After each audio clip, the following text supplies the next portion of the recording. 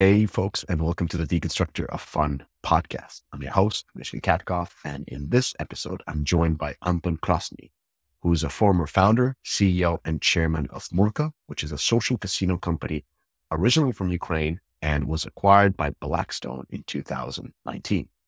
Now, Anton wrote 4 critical nevers for a founder on LinkedIn, which are never trust experts, never believe in business friendships, never allow others to change your vision, and never, ever, ever underpay yourself.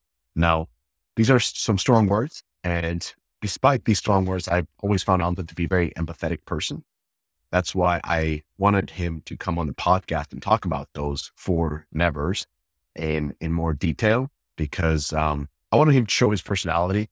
I think he sometimes comes off a little bit differently in a written text, and I'm sure everybody who listens to this podcast can agree that he's a very good leader. So, hope you enjoy this podcast. Hope you enjoy the 4 nevers. And by the way, Istanbul Gaming Summit is coming in 30 days on 7th of March in 2024. So there's a link in the description. Do sign up. We got more amazing speakers there. So without further ado, ladies and gentlemen, Anton Krasnyy.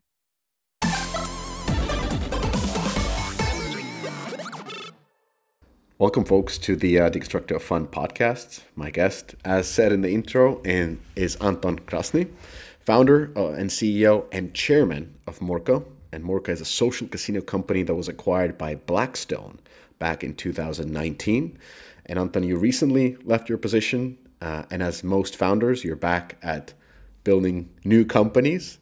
But in this podcast, we're going to talk about everything and anything that you've experienced during your 15 years of heading Murka. So welcome to the podcast, Anton.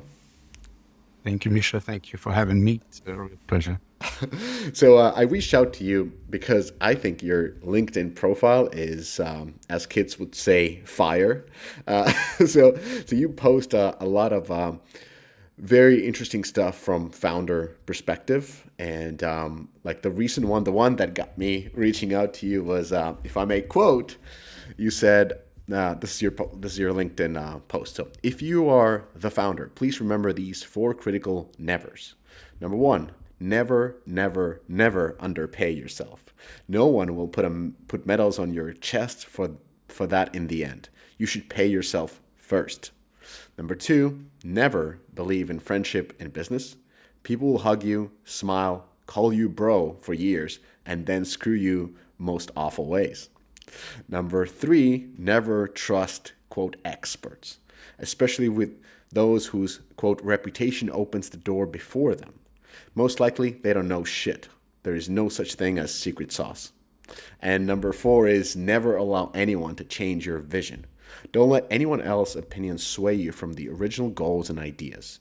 No one knows better than you. You have the whole context. And this is all based on your hard, real-life experience. Anton, these are powerful words. So what gets you writing this type of stuff? I love it. First of all, my own real-life experience, and that's kind of a reflection of what I went through, and also big reflection of my state during the time I made this post. So it's you can see it full of emotions, and I'm a kind of emotional person, and also it's on a negative side of things, and but it's all I still believe in all of that. Maybe I will change the wording if I will be doing that post today, but this post, it attracted attention, and right now we're on this podcast. I think because maybe of this post, so LinkedIn works.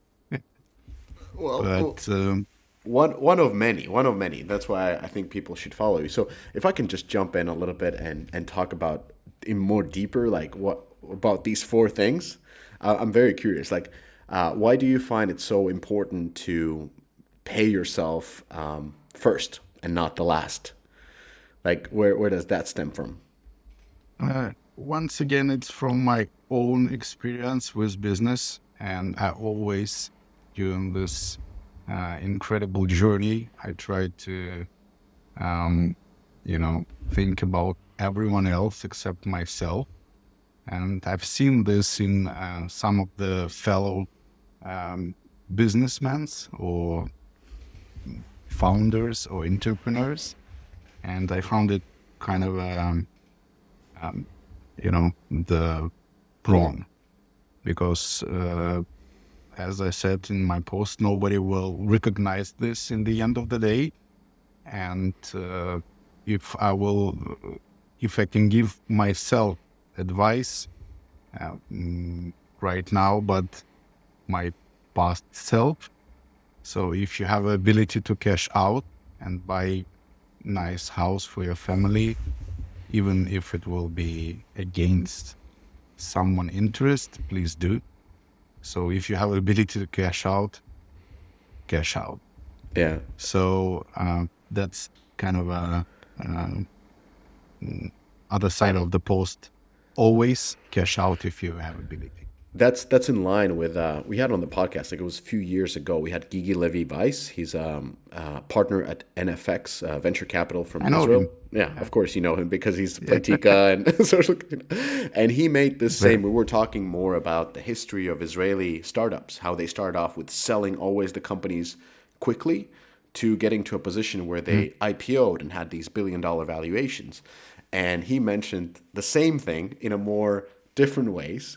So he said that the reason why they had the longevity with these companies afterwards was because of secondaries, because they were exiting multiple times as, well, not exiting, but they were getting paid as founders, selling their share of the company as the company was growing. And through that, when they had their houses, their cars, their basics set out, they were much more invested into the long-term success of the company rather than thinking, I need to sell this because I don't have money to live. I've been poor for 10 years trying to grind this out, making sure that my employees are the first ones to get paid and so forth. So actually getting paid in his terms and with the example of Israeli startup system was the key of longevity and the growth of the companies.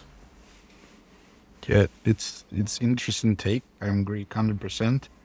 And also shout out to Gigi. He's an amazing person. I met him, I think, in 2013, first time. We were on a video call and I will show him my early office of Murka, just on my phone like that. So I agree 100%. I think it's, I never thought about this like that. I mean, everyone is asking why Tel Aviv is like new Silicon Valley, and it was a lot of successful companies went from Israel globally. So and it's an interesting take. Agree 100%. Yeah, he even went that hard. I don't remember who told me from Israel. They say every update is a secondary. At one point they said. Anyway, that's a bit different. But the second part is never believe in friendship in business. So this is very interesting stuff because usually when founders start their companies, the first people they bring along are acquaintances, friends, buddies, people in the industry. So is this something that comes throughout the time, or like what do you mean by not believing in friendship in business? I still believe in friendship in business, but more on a team side. If you have your fellow,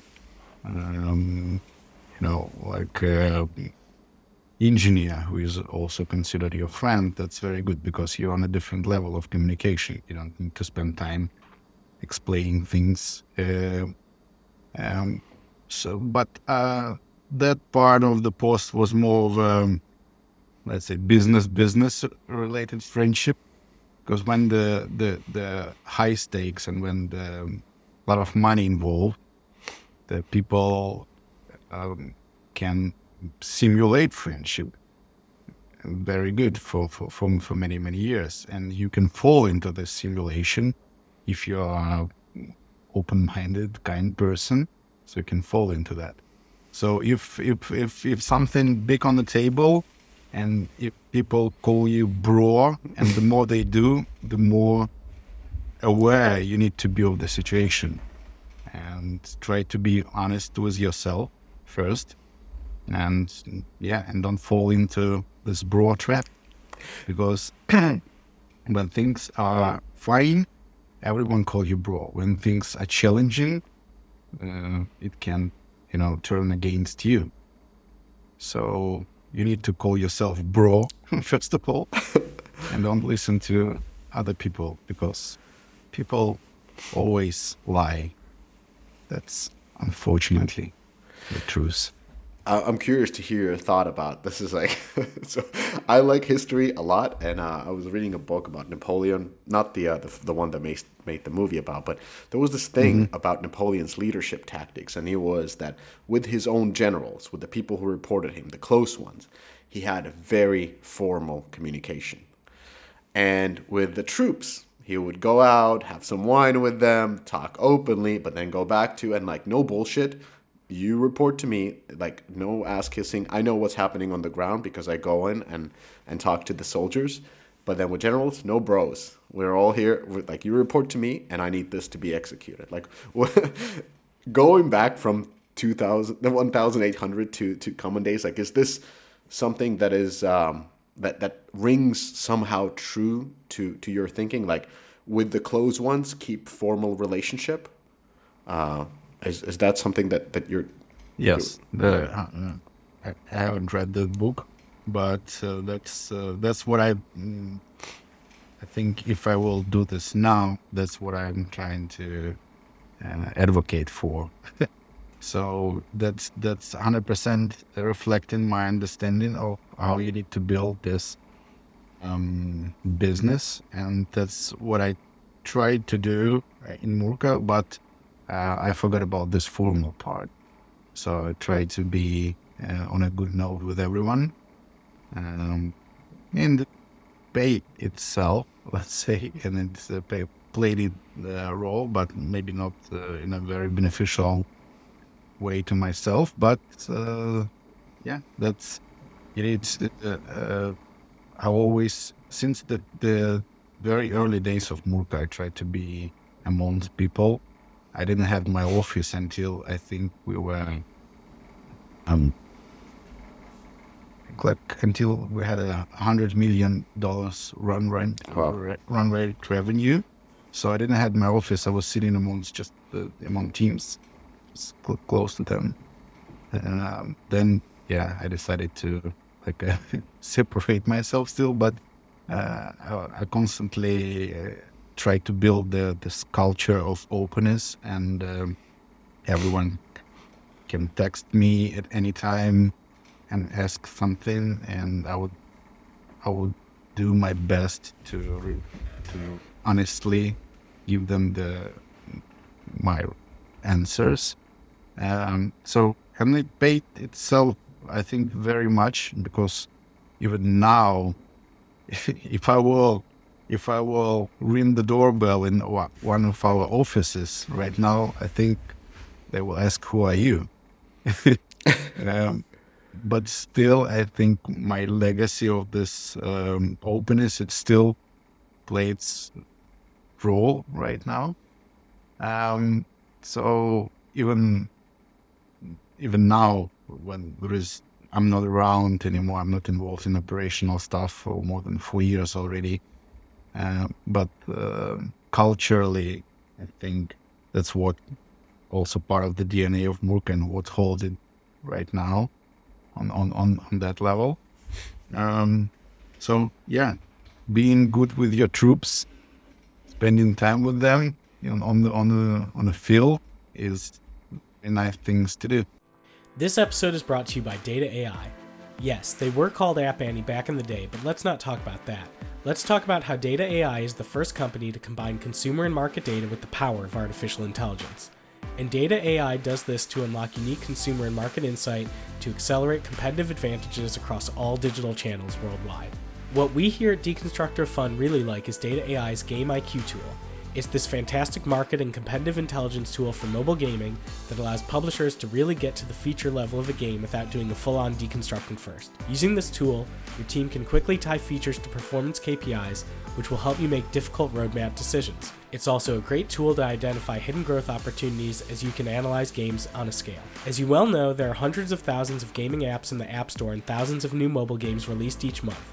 And while we don't want you to stop reading and listening to Deconstructor Fun, the fact is we can't cover it all. With Data AI, and especially their Game IQ tool, you'll be able to efficiently determine what features provide a lift, make roadmap decisions based on accurately modeled expected outcomes, discover how competitors lifted performance through feature releases, benchmark performance against your competitors, focus with confidence on the highest potential genre for a new game release. We here at Deconstructor Fun are huge fans of Data AI, so what are you waiting for? Go to Data AI and try the service for free. Hey game devs, are you tired of dealing with complicated payment processes all over the world?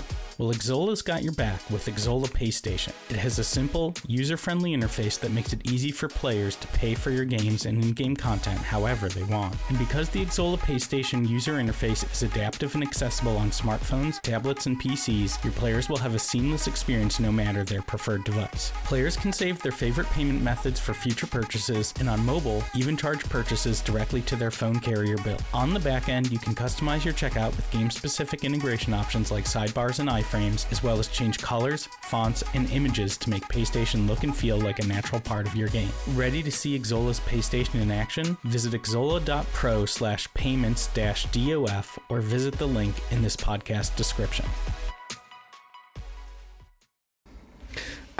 So this is culturally like very interesting. Have Playrix here on the podcast as well. They talk about very similar culture, that very low hierarchy. You can connect with the founders anytime, and oftentimes when people think about Eastern European companies, they, on the contrary, think about them as extremely like hierarchical. Like you can't talk to the big boss. Like they are the most. And having worked in the U.S. companies, I feel that the hierarchy is much stronger in the more Western companies, where it's like a perceived hierarchy where the executives intentionally pull themselves out of any kind of a conversation and want to be on almost like not take part in anything, not to feel opinionated, not to feel criticized. Like it's an interesting approach, and you have the vice versa where you want to be close, you can be connected anytime. Like what do you feel is the benefit of being so connected and so approachable to the team? That's a good question. I think I did it unconsciously, so I didn't have the purpose of doing that.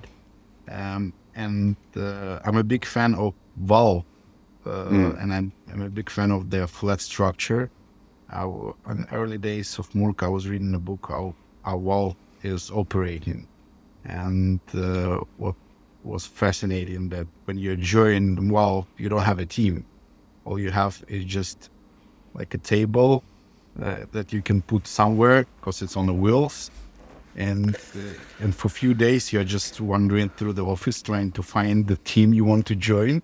That's the flattest possible structure, and I think what's the benefits of this is you need to have like a source of truth flowing to you, and the more horizontal structure, the harder it is to get the like a truth, what's going on in your company, what's going on with the products. And when people feel that they are free to tell you anything and you feel the same way, this means that you can be informed very quickly of the things that goes wrong right now, not 2 weeks after. And people don't afraid to tell you this, because this means that you put your hands on something that need to be put hands on. So but anyway, I did it unconsciously, as I said in the first days. I was aware of how the business is operated. And I worked as a manager for a few companies, and I hated this hierarchical structure where the big boss is sitting in a you know, in the office behind many doors, and nobody can speak with them. I was trying to build something completely different than that. And come on, we're also in a creative business. You need to speak with people. You need to make people feel free.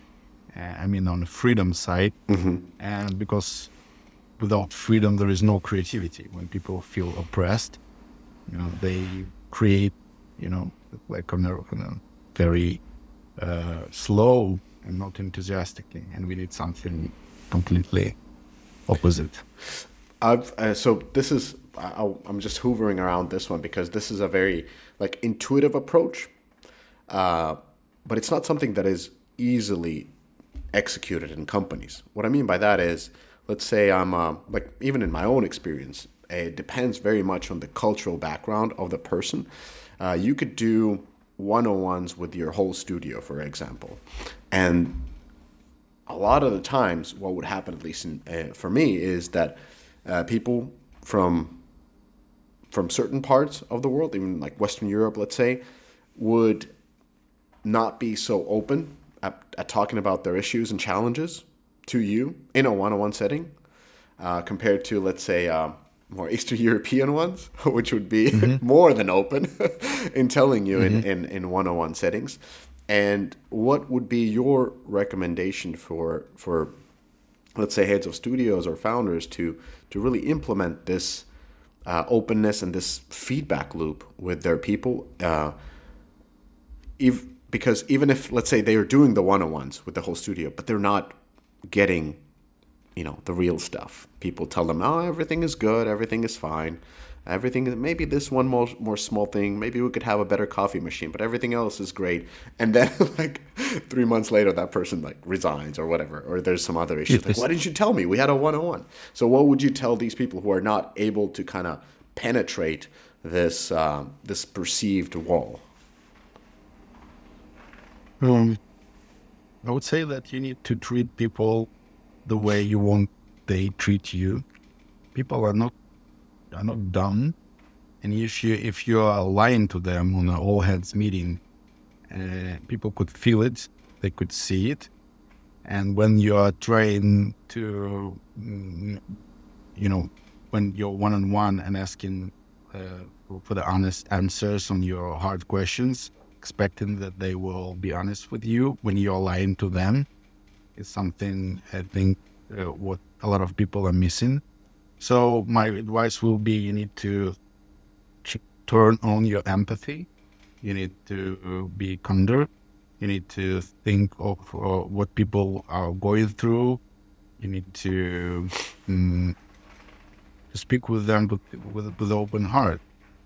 And it's hard in business, but when you are doing this sincerely, people also could feel it. And then when the hard times will come, they will speak with you sincerely, and they will tell you truth. And sometimes it can save your ass. So that's my advice. It's once again, it's very hard in business with the big money involved, and where a lot of people in your team. But at some extent, I did this with Murka. It was very hard when we passed through 250 people, because until then I was interviewing everyone. So I did the final interview.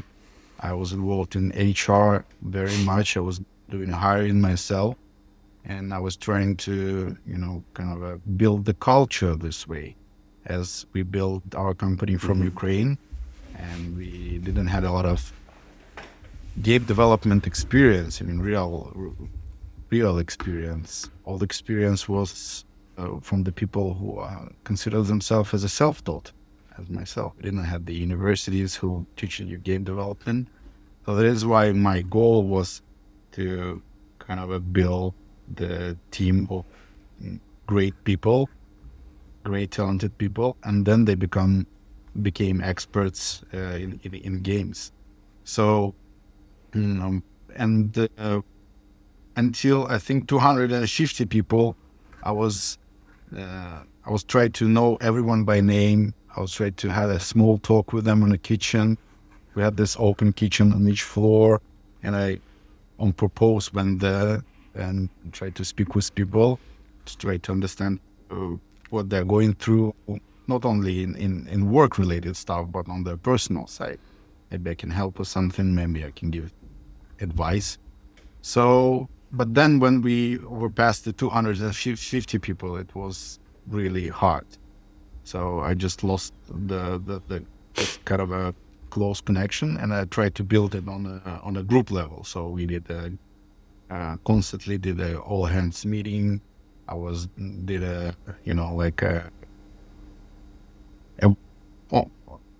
open table conversation. So people in the all hands meeting try to answer try to ask hard question, and it was really interesting, and kind of continue to build this openness culture on a big scale is very challenging, but I think somehow we managed this through this network of people inside of the team, try to spread this openness and kindness.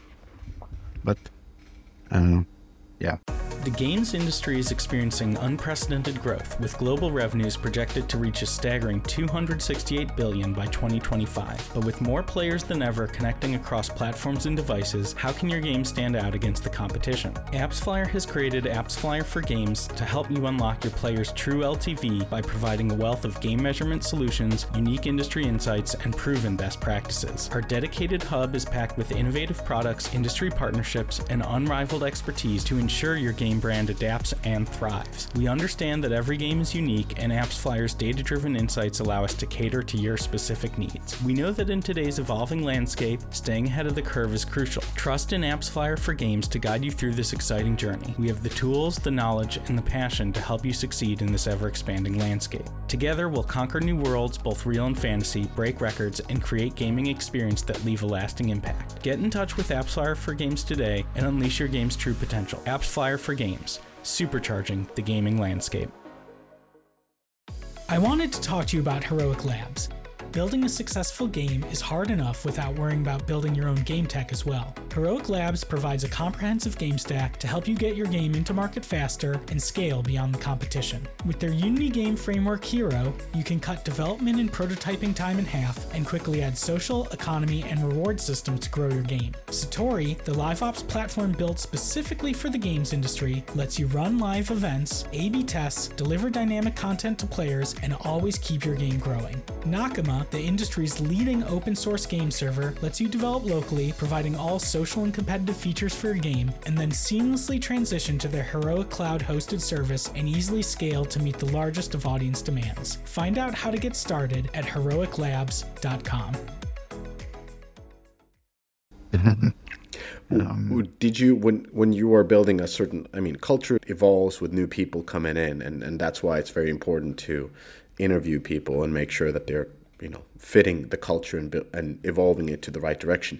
Did you have some kind of a manual, like Valve had a very clear employee manual? Did you approach in that perspective, or how were you steering the culture evolution to the right direction? Yes, we had something like that. So we made our values, and we put them on the walls in the office. But it's very hard to follow these values even on your own, because the business is like a living organism. It evolves, and when you put the values on your wall, the next day it may be to rewrite them. So, but we did it anyway, and we kind of tried to crystallize our approach in business and hiring and products in that values. But I think the most valuable experience was your own example. As I said previously, when you are asking people to be honest with you, you need to be honest with them. And like building this honest culture was kind of from the early days, it kind of easy for me, because then you need to just hold one thing in your head. When you're constantly lying to people, it's very cognitive, hard task for you. So, and I remember and you can do this only I think in the Eastern Europe or in Ukraine. So we had because when I told this story, someone in Israel, they had this on ice, like, so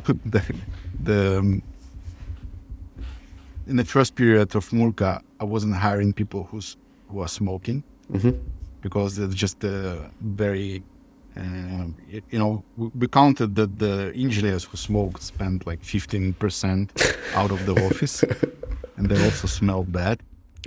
So, and one of the first questions in the interview was, "Are you smoking?" Like, if people say no, then we continue. If people say yes, I was asking, "Are you willing to stop?" Like today. And a lot of people said, I came just because I want to stop, and this is like a motivation for me because I want to join you. And I remember the one example when I hired engineer, and he said, "Yeah, I'm smoking, but I want to stop." And this is this kind of a situation. And then on his first day, he joined, and we were on the meeting room. And this meeting room, one of the first offices were a mess. We didn't have the designated meeting rooms, so our meeting room was in the hall, and all the people who were coming or exiting the office went through this meeting room. So, and this guy, this was his first day, and he was just constantly going through this our meeting room. And on the second time, I asked him, where have you been? And he was like, "I went to shop. I went to the supermarket." And I texted security, like, is this guy was smoking on the porch? I said, "Yes." And the next time he went through, I stopped him and I said, "That's your first and the last day in the company. You're fired." And the people who were in the meeting room, they were just like, "Oh, you can do that?" Apparently, yes. And this was kind of an example for everyone. If you want to be honest, you need to be 100% honest, and even in this kind of details. And so we tried to build this kind of a company. It was very hard, because when we reached once again 250, 300 people, HRs gathered around me and said, "Okay, we need to drop this rule, because we are missing hiring of really good engineers who are smokers." And said, "Okay, yeah, let's do that." So we dropped the rule. But I think that's the only thing you can do in Eastern Europe, because if you ask the question, I don't know, like in UK, if you will ask personal question, you will be in trouble. But yeah. Yeah, and there's definitely that context of being fired, not necessarily because the person was a smoker, but even more because they weren't honest. And if they aren't honest about such a simple thing of, please don't smoke, there's a reason why you can't smoke, and we don't have smokers here. And if you don't follow that type of basic rule, how are you able to follow other more complicated rules? So I understand from that perspective. And of course, being at day one, that person wasn't very tied to the company. So it's also a show of that the rules apply. So yeah. Yeah. I understand that. Fun times. Yeah. Yeah. Then, I mean, we talked about the friendship in business. We talked about paying yourself. How about the experts? So you call bullshit on experts. Where does this come from? Through, once again, experience. I think it was a kind of a thing that we were missing for many, many years. I mean, being like isolated in Ukraine and building the multinational global business, and you always think, try to think about competitors and what they're doing better than you. And we were strong believers for one period of time of the kind of a secret sauce thing. So someone has a cookbook, and they are open it daily, and there was like, do that, don't do that, and you will be successful. People can have these cookbooks, but they're working only in their environment. So, and we tried many experts, and with all of them, we had this funny experience. When they came, for the big check, they spent like 2 or 3 days in with the team, asking really nice questions and spending time near the whiteboards in meeting rooms. And in the end of the day, said, "Okay, guys, it seems like you're doing everything right." And we had this constant experience with experts, and we were kind of disappointed because we thought that they will give us, list of advice, do that and don't do that. But it seems like your business much better than any outside expert. And the people who have a reputation, as I said, that when reputation opened the door before them, these people are just building their own brand most of the times, and they don't want to, even if there is a secret and they will tell you, this means that this kind of a image of them are ruined because they need to constantly come to the meeting rooms and maybe 2 times, 3 times listen to you and just like telling you you're doing right, maybe just with some adjustment. But I don't believe in this expert thing just because we haven't seen any experts, and we've seen a lot of people, and we had a kind of a bias that someone knows like a real secret. Nobody knows shit. Nobody knows what's going to happen tomorrow. Nobody knows where the market is going, and nobody knows any prediction. People can guess, and sometimes they can guess successfully. It's because a lot of people, a lot of opinions. Yeah, be right. Yeah, I would agree on the secret sauce part. That's 100% true. It's I've done secret sauce presentations, but they're more like, just to get people to listen. But they're inside the company that I was working for, talking about the other company, so that they would listen. Like, okay, let me tell you how the company where I worked before, like what was there, just kind of like aligning our thinking so that I'm not just coming with these ideas out of nowhere. This is how we worked at this company, and I want us to work like this way. So not as a consultant, but more like you would talk about Valve. Like, this is their secret sauce. Let us follow this same secret sauce.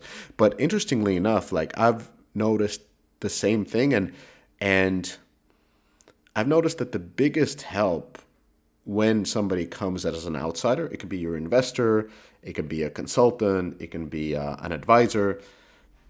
The challenges of a company, in my experience, I just want to know if this is true.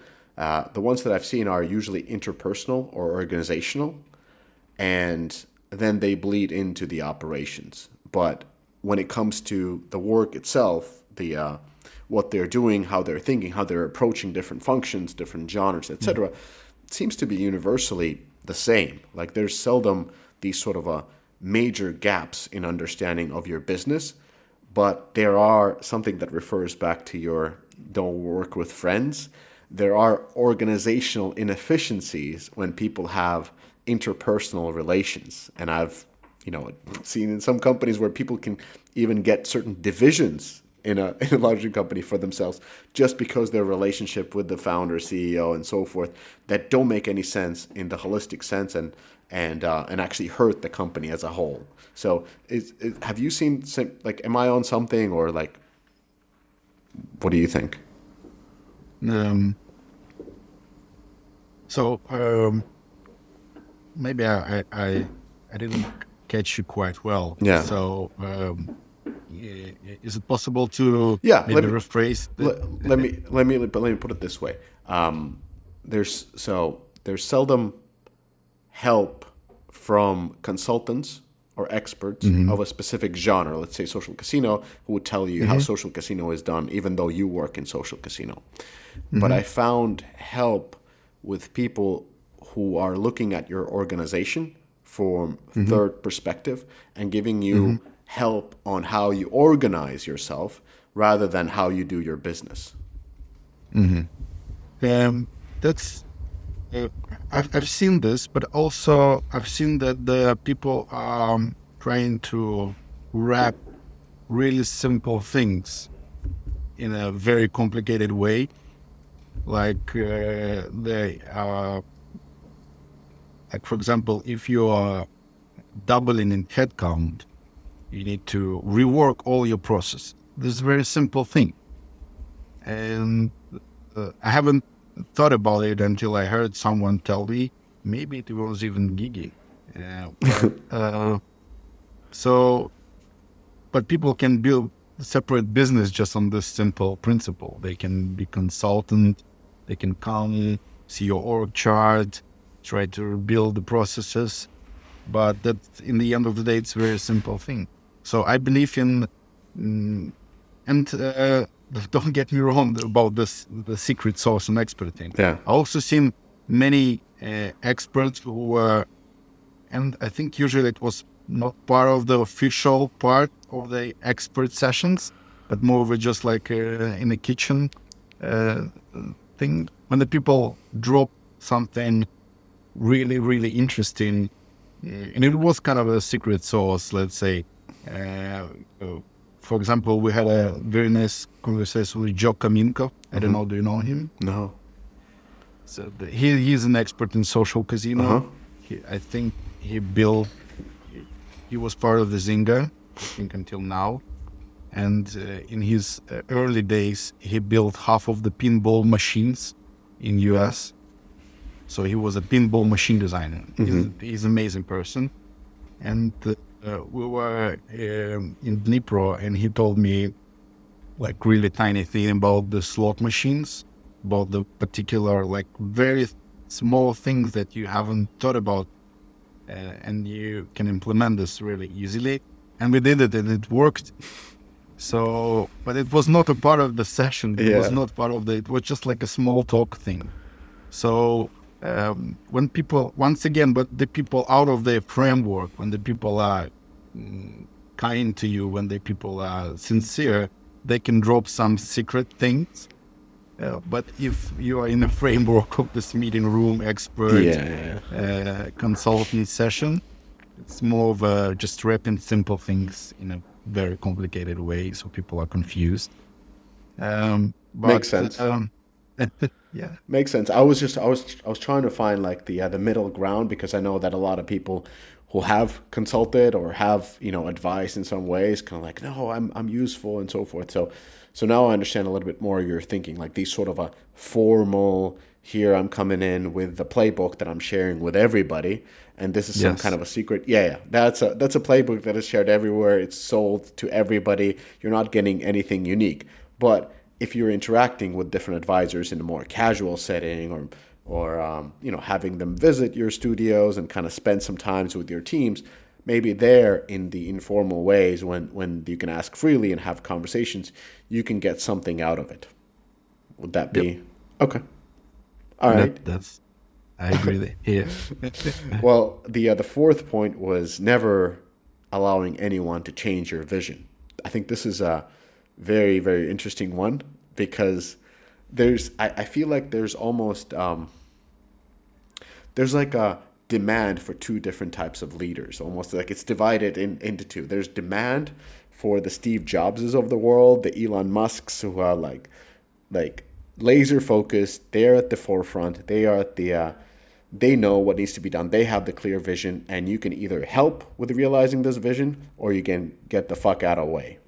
And and then there are those that I feel like is more celebrated these days are, the word inclusivity seeps into everything, and everybody has to be heard, and everybody has to have the opinion, and everybody has to be brought into the journey. And those are two very, very different ways. And I'm not saying which one is bad or good, but what are you trying to say when you as a CEO, as a founder, has to have the vision? Is it like what do you mean by that? First of all, I agree with that. There is, I think, two different approaches, and I think you need to understand who you are and your strengths and weaknesses, and if the product in our sector is primary, so that's the number 0, right? So if you have a product vision and you 1,000,000% believe in it, you can listen to people with this own inclusivity. You can gather around different opinions, but at some point something can tick inside of you. It's like, oh, it makes sense. It can influence your product vision if you agree with this. But if you don't agree with what you're hearing from experts, from anyone, but you kind of are forced in some way to change your vision or to adjust it, please don't. Because if you are this kind of a person, if you have a laser beam out of your head and you believe in what you're doing, and just try to, like Ted Lasso was saying, believe it until the end, and build this everything around this. So, but if you understand that you don't have product vision, and it's okay, you can build businesses without product vision. You can gather a great team around you. You can organize them. You can give them, let's say, their direction, and they will build product vision for you. But for me, it just doesn't work. And all the times that I kind of trade with myself on this, it was not a mistake, but it was a wrong direction for myself. So that is why that's the basis of that part of the post. So if you have a crystal vision of what you are trying to bring on the market, what you are building, just go to the end with it and try to spread it. Try to tell people why you think that's the right thing. But once again, if someone on the team, and I did it many times, so I think I kind of a complicated person in the product when there is question about product. But when someone is giving you advice, you kind of are biased because it's your idea, you want to build it. But if someone is bringing something on the table and it really, just like reflects on your maybe hesitation in your mind, you're like, yeah, that's the right thing. We need to do that. And your product vision change and everything is going on, and everyone is happy because people also try to, if they believe in this small part of the product and they believe that that's the thing we need, that's great. That's what the companies needed. If someone from the team, who are not the founder, who are not the shareholder, bringing something valuable, that's amazing. It's amazing moment in time because I do agree with this quite wholeheartedly. I think I've personally had this challenge as well, is because it you have to be pretty bold to take the ownership of the vision. Like usually it is expected, but nevertheless it's so much easier to democratize the vision, get everybody's opinion, buy-in, add this, add that, and like we all believe in this. This is our thing, and then it becomes watered down because now everybody had a say in it, and it's not really what you're driving for, but it's much easier to just be like this shared thing. So I think that is something that makes it quite common these days, that the vision is less concrete and less tied to the leader. And also the other part is like I feel like the founders who have this strong vision, very and are quite strong leader, like not necessarily able to work with everybody, but they just want people who support them. They are vilified nowadays more, like they are hard to work with, and toxicity is the number one term that is thrown around like a salt and pepper on everybody and everything, just because you feel like it's toxic because you aren't able to do whatever you wanted to do. And like what would you say? You know, when I was a CEO, I had different CEO advisors as well, and I had some successful CEO advisors who always said, like, do what you feel like, be like exactly what you're saying. So what would be your advice to the founders and the CEOs who feel the pressure of letting go of their vision and kind of bringing more people along and democratizing and reading the books that tell them that they need to be inclusive leader? What's your advice for them? Or like, how were you able to keep your vision so strong? I think communication is the key. Because from where all this toxicity things go in, because people just don't understand. They don't have a full picture. They don't have a bird view. And in many cases, the only person who has a bird view is the CEO. And so my advice will be to try to find the right words, right setting, to just deliver the message to the people who needs to hear something.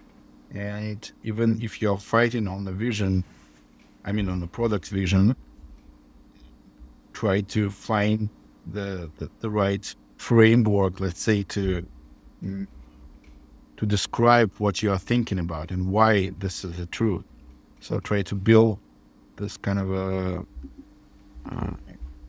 hierarchy of the things that crystallize in your vision, because you're full of context, right? You've been with the company from, let's say, my experience, you've been with the company from the day one when you were first employee. So you've seen shit. You know everything from many angles, and people tend to think that they also know some things. And that's true, but that's just for the one segment of something, and you have the full picture. So try to communicate, try to build or improve your communication skill, because it's really hard when you're trying to deliver vision, because words are kind of just can describe your thoughts so really well. So sometimes the people hear what they want to hear, and they are biased with their own ideas, with their own beliefs. So try to sit and sincerely convince people just through the dialogue. So but also once again be honest with yourself. So try to be as much clear with your own vision and with your own beliefs, and try not to shake them. So yeah, it's like, these are all good advices, but it's very hard in the day-to-day. Like when these challenges come in front of you, it's hard to keep them in mind. When you were the CEO and the founder, did you have advisors, and how did you work with those advisors? You mean internal or external? Both. Like how because even though you write in a very confrontational way, in a good way, aggressive, like default aggressive, confrontational, discussing with you're a very calm, very conversational person, very smiling person. So how were you like that? What I'm trying to say is, like, you're not a bulldozer. You clearly want to talk to people, want to get people on your side. And how were you able to keep your stance and your vision? Like, who were the people you were talking to, and how did they affect, like, especially advisors? Usually advisors are the ones who you trust, people in the industry or your investors, and you can kind of be very open with them, and they can help you to formulate your message and your opinions. Like, did you have that type of advisors, or was it more internal work, or was it the work with your leadership team? Like, how did you find the conviction in your visions and in your beliefs? I mean, I tried to had a conversation with external advisors, let's say, on a different level, and in some way it helped, but just a little in my own experience. And most of the time, if I may say so, like internal advisors is your generals, right? Is your top managers who are you spending most of the time with in meeting rooms, in conversations. And once again, I think our culture paid off here, and our friendship-like and family-like teams work great, because everyone could say anything during these hard situations, and this just saves you time and money in the end of the day. So there is nothing like a secret here. We try to build this on all the levels with the people, and I think when you're honest with your general, right? We'll continue this Napoleon dictionary, right? when you're honest with your generals, they tend to be honest with their soldiers, and so on and so on. So for us, and from my experience, that was the key. So this internal advisors, the stuff when people really feel the situation and they feel that they can influence it and bring some value, they did. And when this paid off, when they saw that what they suggested implemented tomorrow and brought something good to the company or to the business the day after, that's the whole point. That means that your business is working, that your culture is working. So openness and honest approach, that was my experience, but maybe it's not true for anyone. So because it really depends on what people are around, and I think, and try and getting to know the culture, different culture from the inside out right now, I think it's not going to work. For example, here in UK or in the US, it's not going to work, in my opinion. So it's just different culture. It's a look and feel culture, and not the truth culture. Well, with that in mind, and like different cultures and different companies at different stages, do you think that there are some essential qualities a founder CEO should possess when leading a company to success? And do those qualities change along the stage, like from the early startup to a scale up to a mature phase? Like, do you believe the same CEO qualities are applicable to all phases, or do they, the qualities change? I think some of them are useful all over the way, like risk tolerance, because sometimes the only person who can truly risk is the CEO, and I think that's the one of the important qualities. Resilience also help. You need to be strong physically, mentally, all over the way. Also, I think the best HR in the company have to be CEO. So the CEO is really HR position. So you need to have a high hiring skills. Also, on the early stages of startups, I think, that's my opinion, you need to aim to the break even as quickly as possible, because that's what one of the diseases of startups. So Murka was profitable all from the early days. Every turn, every quarter, we have been profitable. So that's kind of where we achieved this as a team. So it's very important.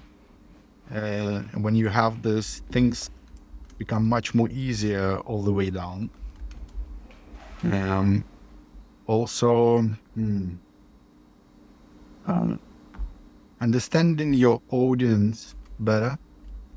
If you're working on B2C side, right? If you're doing product for the audience, I think you need to understand audience much better than anyone else in the team. And I did this by doing support myself. I mean, I was reading the reviews of our games. Like I was addicted to that. So my day started from reading reviews and trying to understand what people behind these reviews. Because when some lady in Iowa telling you something like really useful about your game, like 2 paragraphs, and this means that she's onto something. So she had this. She decided to spend time telling you about your product. So try to think about this as a CEO. Try to just support users, and I think the CEO can do it really better, and he can gather like a field data, right? So he can be put his hands on the first line, and I think it's a very good quality if people can do that. What else? Yeah. But I think that's Awesome. so.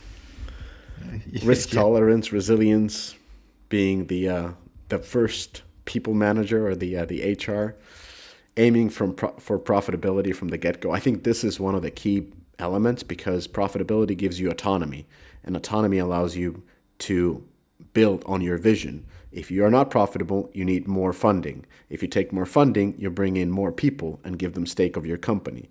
And if you bring more people with a stake in your company, that means they get a part of the vision. And the bigger the part, the less vision it will be yours, and the more vision it will be theirs. And in the end, you'll be working for somebody else.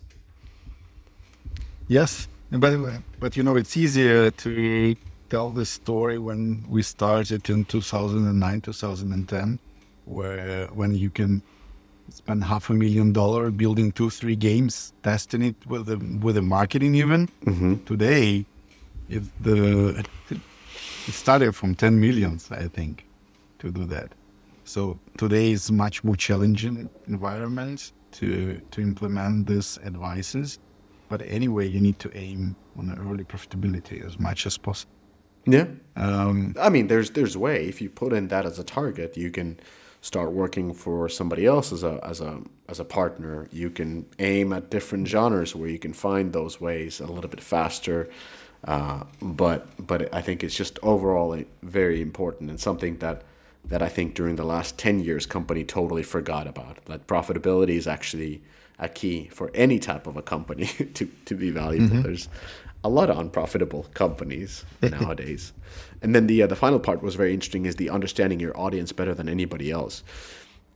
I've seen this not being the true in most big gaming companies. Like the CEOs are mainly just talking to, like they are just managers of the leadership team, and managers of the key stakeholders in the board, even mm-hmm. more so than they are users of their own products. And usually the founder CEOs are the ones who have been in this genre forever, like whether it is like those, renowned AAA studios or whatnot. It's like they are the key people there. So that's a very interesting point.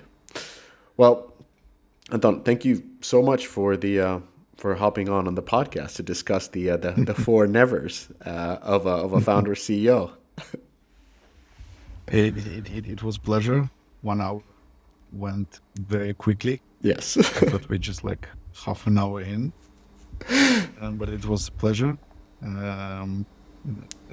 Yeah, and I'm glad to do that another time if you Yeah. have. So definitely, most definitely. I wanted to just end up on what are you doing right now? What are you working on?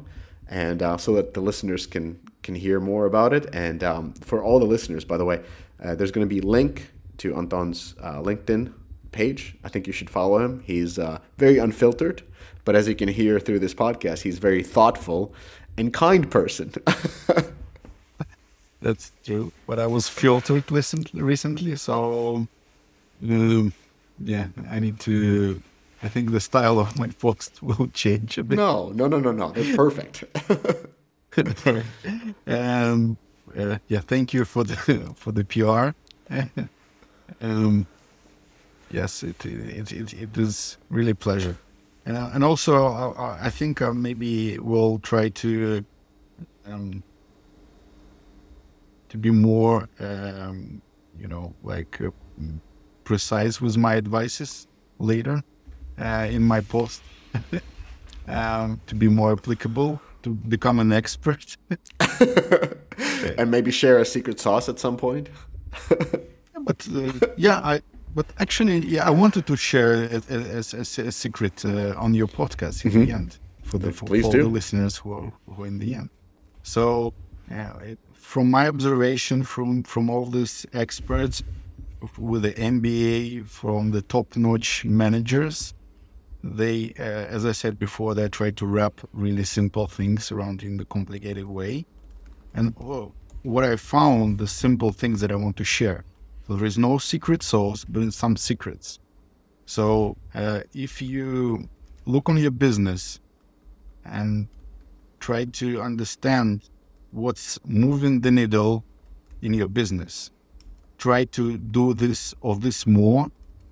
I mean, at some point, we thought that there is no secret sauce, but when we heard like what's bringing money in your business, and the answer was live ops, right? And the next question was how many of the live ops you are doing? Like we're doing 100 live ops. Okay, can you do 300 live ops? And and it was like a secret sauce, and the quick answer was no, we can, because it's very complicated. That the process will collapse. But in the end of the day, we made 200 of live ops, and this kind of improved the top line significantly. So the secret for all the listeners: look on your business, understand what moving the needle, and try to do of this more. That's really simple, but it's very effective advice. And answering your initial question about the new things, I'm in love with the games, so, and that's my main skill. I'd like to do new games. I'd like to innovate on this and try to combine things. So I will continue to do this. So my next thing is very early to speak about it. I'm into that, but it's very early to share something.